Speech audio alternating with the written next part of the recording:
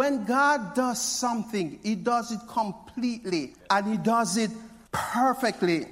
Brothers of the world, because brother, you need the world. Brothers of the world.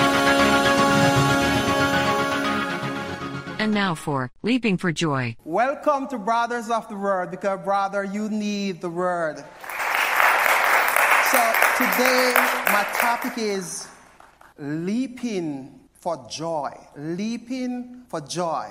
As I said, I cannot physically leap for joy now because of the accident that I had. I tore my patella tendon, and so the doctors, they give me, after surgery, 6 months for recovery, 9 full months for full recovery.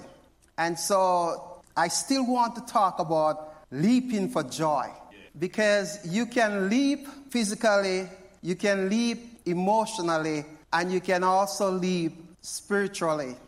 I will be coming from the book of Acts, Acts chapter 3, reading from verses 1 through 11. And it says, "Now Peter and John went up together to the temple at the hour of prayer, the 9th hour. And a certain man, lame from his mother's womb, was carried, whom they laid daily at the gate of the temple, which is called Beautiful, to ask alms or money from those who enter the temple, who, seeing Peter and John about to go into the temple, asked for money. And fixing his eyes on him with John, Peter said, 'Look at us.' So he gave them his attention, expecting to receive something from them. Then Peter said, 'Silver and gold I do not have, but what I do have I give you. In the name of Jesus Christ of Nazareth, rise up and walk.' And he took him by the right hand and lifted him up, and immediately his feet and ankle bones received strength. So he leaped up, stood, and walked, and entered the temple with them, walking, leaping, and praising God. And all the people saw him walking and praising God. Then they knew that it was he who sat begging money at the beautiful gate of the temple, and they were filled with wonder and amazement at what happened to him."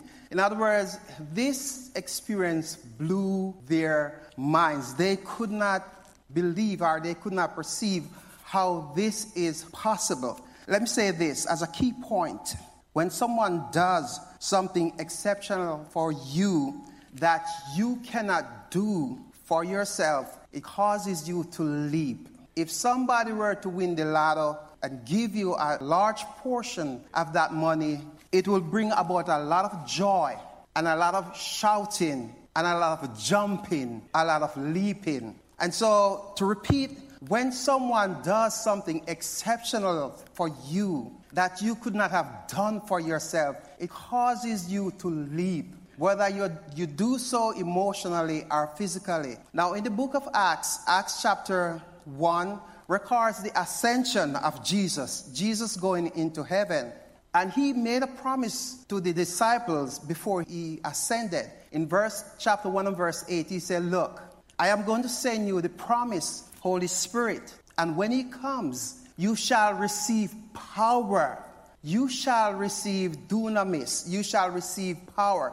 And you shall also be witnesses for me throughout Judea, throughout Jerusalem, and throughout the rest of the world." In chapter 2, it records the coming of the Holy Spirit. And when he came with power. He came like a mighty rushing wind. Now in chapter 3, this chapter records the first miracle that Jesus' disciples performed. This is the first miracle, as recorded in the book of Acts, that Jesus' disciples performed. Now, this miracle was performed on a man that was crippled from birth. He was crippled from birth. He was crippled for over 40-something years, because if you go to chapter 4 and verse 22, it says that chapter 4 of Acts and verse 22, it says that this man was crippled for over 40 years. So you know what atrophy is. Atrophy is the decline of your muscles because of inactivity. Atrophy. I have that going on right now because I'm incapable of doing physical exercise that I would normally do. So my muscles have declined, they have shrunk. And so I cannot do what I did a few months ago. And so that is called atrophy. Now, I chose this story because I'm looking at the impossibilities of this occurring. Because before the incident, my accident, I've read this story over and over, and it meant nothing to me other than another miracle. But when I pulled back the curtain and I started to look closely as to what happened and putting myself in that situation, I see not only a miracle, but the impossibility of what happened, when it happened, and how it happened. So here, chapter 3, this is the encounter. The person in verse 1 was placed at the gate of the temple at the 9th hour or the 3rd hour. That was the time in which the evening sacrifice was made within the temple. Now, this was a strategic placing of that person because this was his full-time job. He had no other ability of earning any income. So he was placed there so that he could ask for money as a means of survival out of necessity. So the timing was perfect. That's when you had high traffic.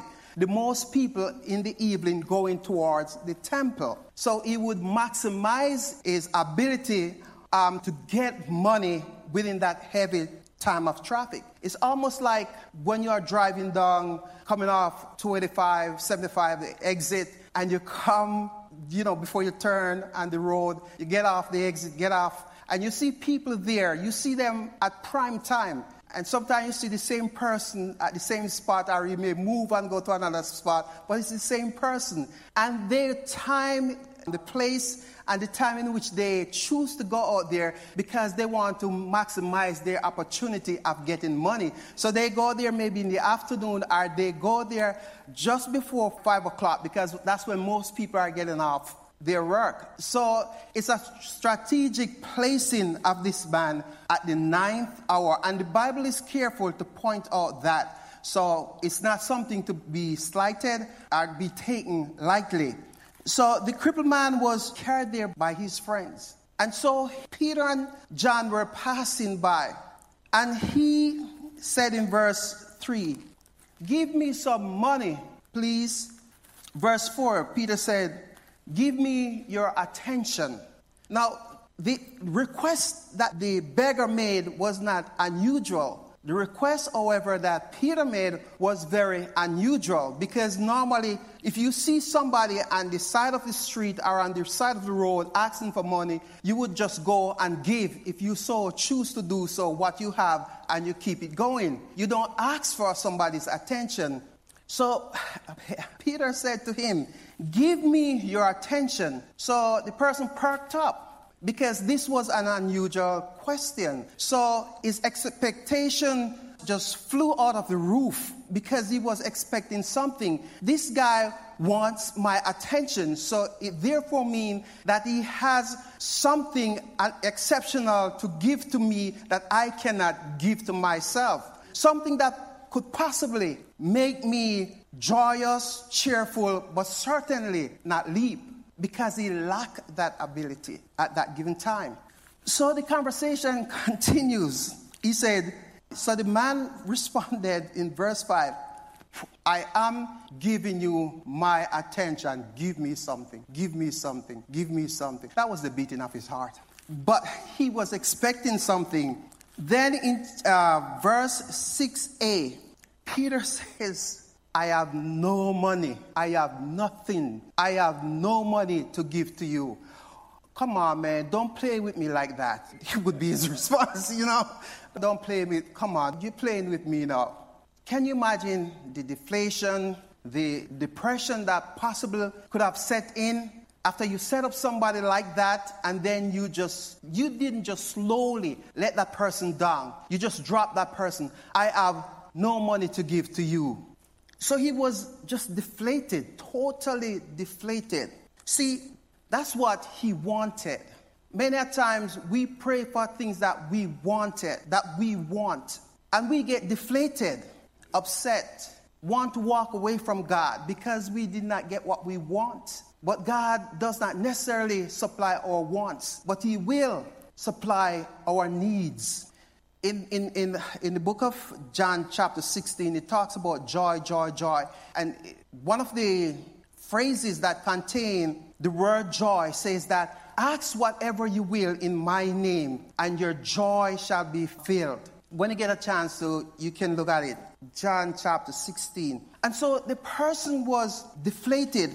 And Peter, verse 6b, says, I have more than what you want. I got what you need. In the name of Yeshua. There's no other name given under heaven whereby men may be saved other than the name of Jesus Christ, Yeshua. Acts chapter 4 and verse 12. There is power in that name. This coincides with what Christ told his disciples prior to him leaving in chapter 1 and verse 8. When I go, I shall send you another comforter. When I go, I will send you one just like me. I will send you a lawyer. I will send you an advocate. I will send one to advocate on your behalf. But he will come with power. And so, evoking the name of Jesus, what Peter was doing is tapping into the power that was promised through the Holy Ghost. Because you see, Jesus is the channel through which that power comes. And he called on the name of Jesus. And he said, get up and walk. But you see, this does not happen with everyone who just called on Jesus' name. It happens to those who are brought into a relationship with him, and those who are walking in the power, unction, anointing of God's Holy Spirit. Because in the book of Acts, this same concept is captured, I think in chapter 17 of Acts, where this guy went in and he wanted to cast out demons out of this demon-possessed person. And he said, in the name of Jesus, like the disciples did, I'm casting you out. And the demon said to him, Peter and Jesus, I know, but who are you? So it's not everybody that say Jesus, Jesus. It means that something is going to happen. But because they were in relationship with Jesus and the power of the Holy Ghost was flowing through them, they could speak and it come to pass. He says, in the name of Jesus, get up and walk. This is an unexpected gift. The power that came to them came through the power of the Holy Ghost. And so this man, these legs that were experiencing atrophy, these legs that have not been used for over 40 years, all of a sudden the bones came together, muscles grew, and the man got up and leaped. I cannot do that. Even though my accident is only 6 months ago.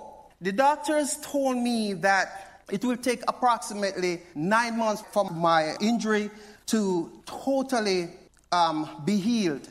So I've been working out, lifting weight, agility training side by side, just to develop all my muscles. But here's this man, 40 years of just sitting there doing nothing. And 40 years. And God come and say, through these brothers, say, get up and walk. Now, let me just explain this. Get up and walk, okay? I'm going to sit down. Get up with my bad knee. Get up and walk. For me, it's okay. And that's after 6 months. After 40 years, you're going to get up and not just get up, but show out, jump up, leap. Let me show. I don't want to fall so I cannot illustrate, but it's called balance. When you don't use your muscles for a long period of time, you lose not only the ability to walk, but you also lose what is known as balance. If I jump up I have to look where I'm going to land. In fact, I can't even hop. Because your athletically, your patellar tendon is that tendon, a muscle that is attached to the knee. So when that is torn, you lose your what is known as your hop. Like if you play basketball, you cannot hop up anymore. You lose your hop. This guy didn't have any hop. You get what I'm saying? And here he is hopping, jumping, skipping.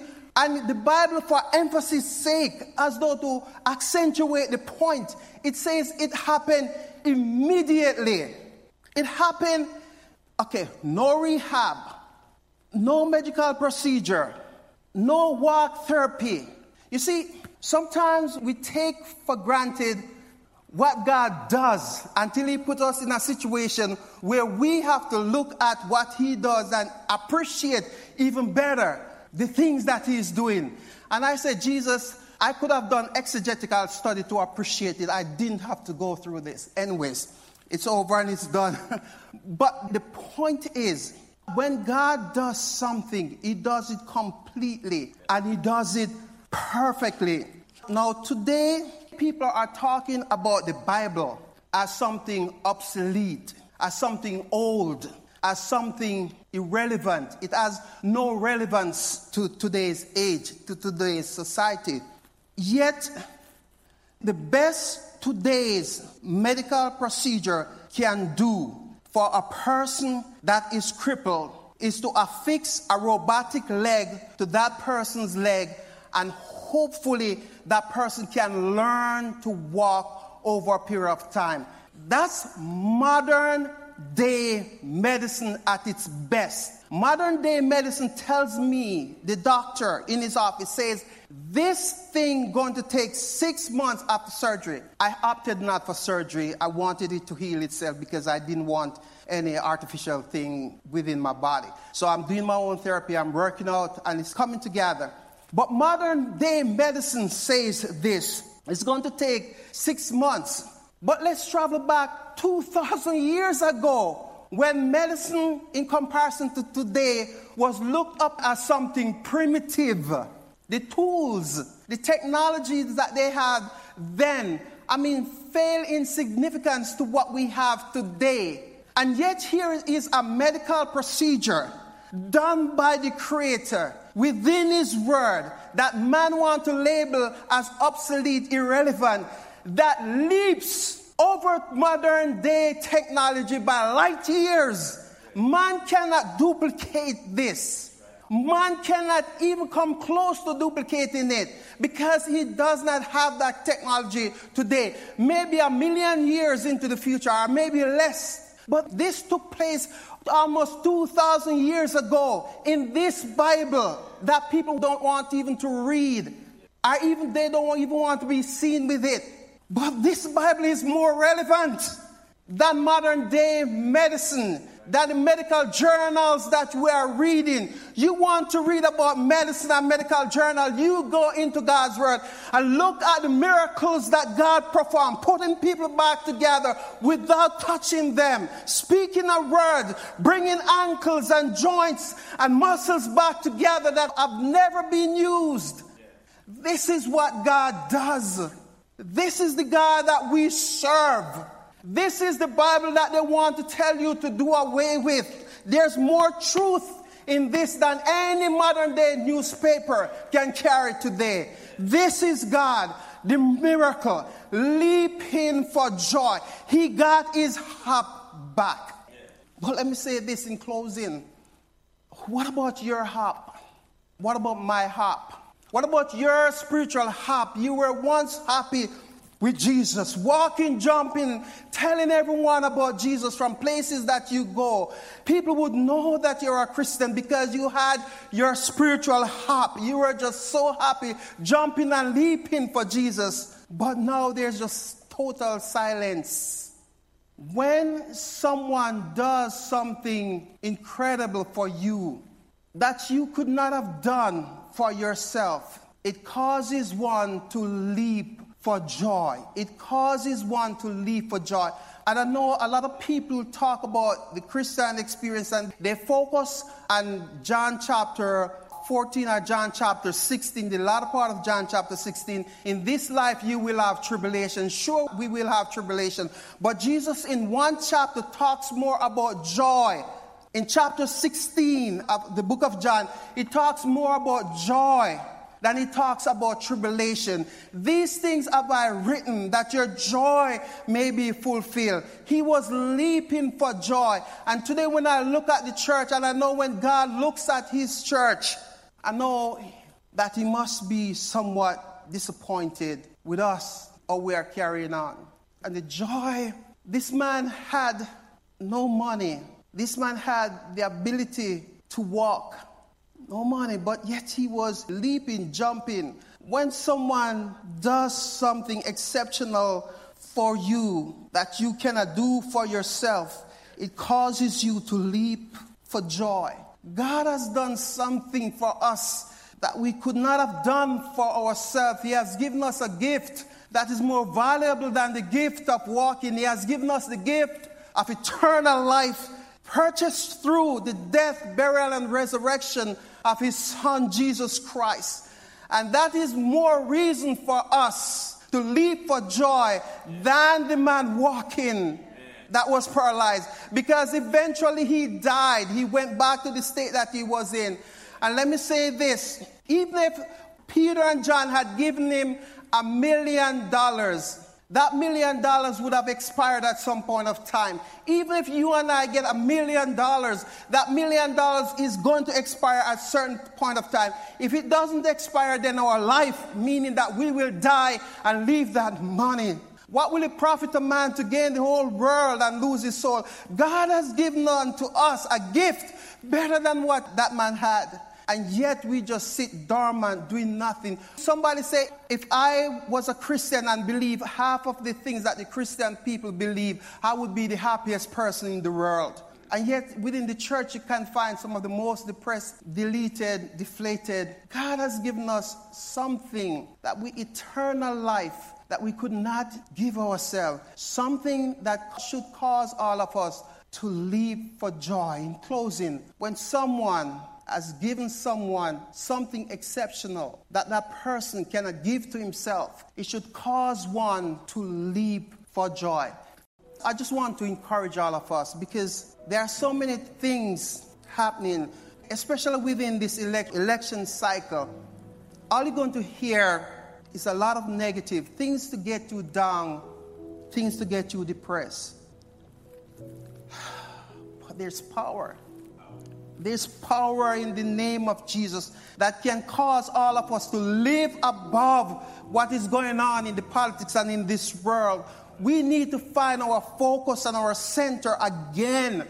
And that is in Jesus. That is in Jesus. That is in Jesus. In the name of Jesus, get up and walk. And he walked. You have that authority. You have that power to speak to yourself, speak to your soul, speak to your spirit, and say, Spirit, this is the day that the Lord has made. I will rejoice. I will be glad in this day. Depression does not live here. Joy, peace, happiness. The joy of the Lord is my strength. When Mary came into the presence of Elizabeth, and the baby was filled with the Holy Ghost, it says that the baby, when Jesus was in Mary's womb, and Mary came into the presence with Elizabeth's baby, it says that the baby leaped in his mother's womb for joy. Leap in his mother's womb for joy. I'm just trying to come by to encourage us. Remember who we are. Remember whose we are. Father, we just thank you for this moment. We thank you for this time. We just honor you. We open up ourselves to the possession, oh God, to the filling of your spirit, oh God. Fill us this day. Help us to leave here, oh God, skipping and hopping. If not physically, oh God, maybe not physically, but spiritually, oh God. Help us to leave this place hopping and skipping and jumping for you, rejoicing in you. In Christ's name I do pray. Amen. God bless you. Thank you for joining us at Brothers of the Word, because, brother, you need the Word.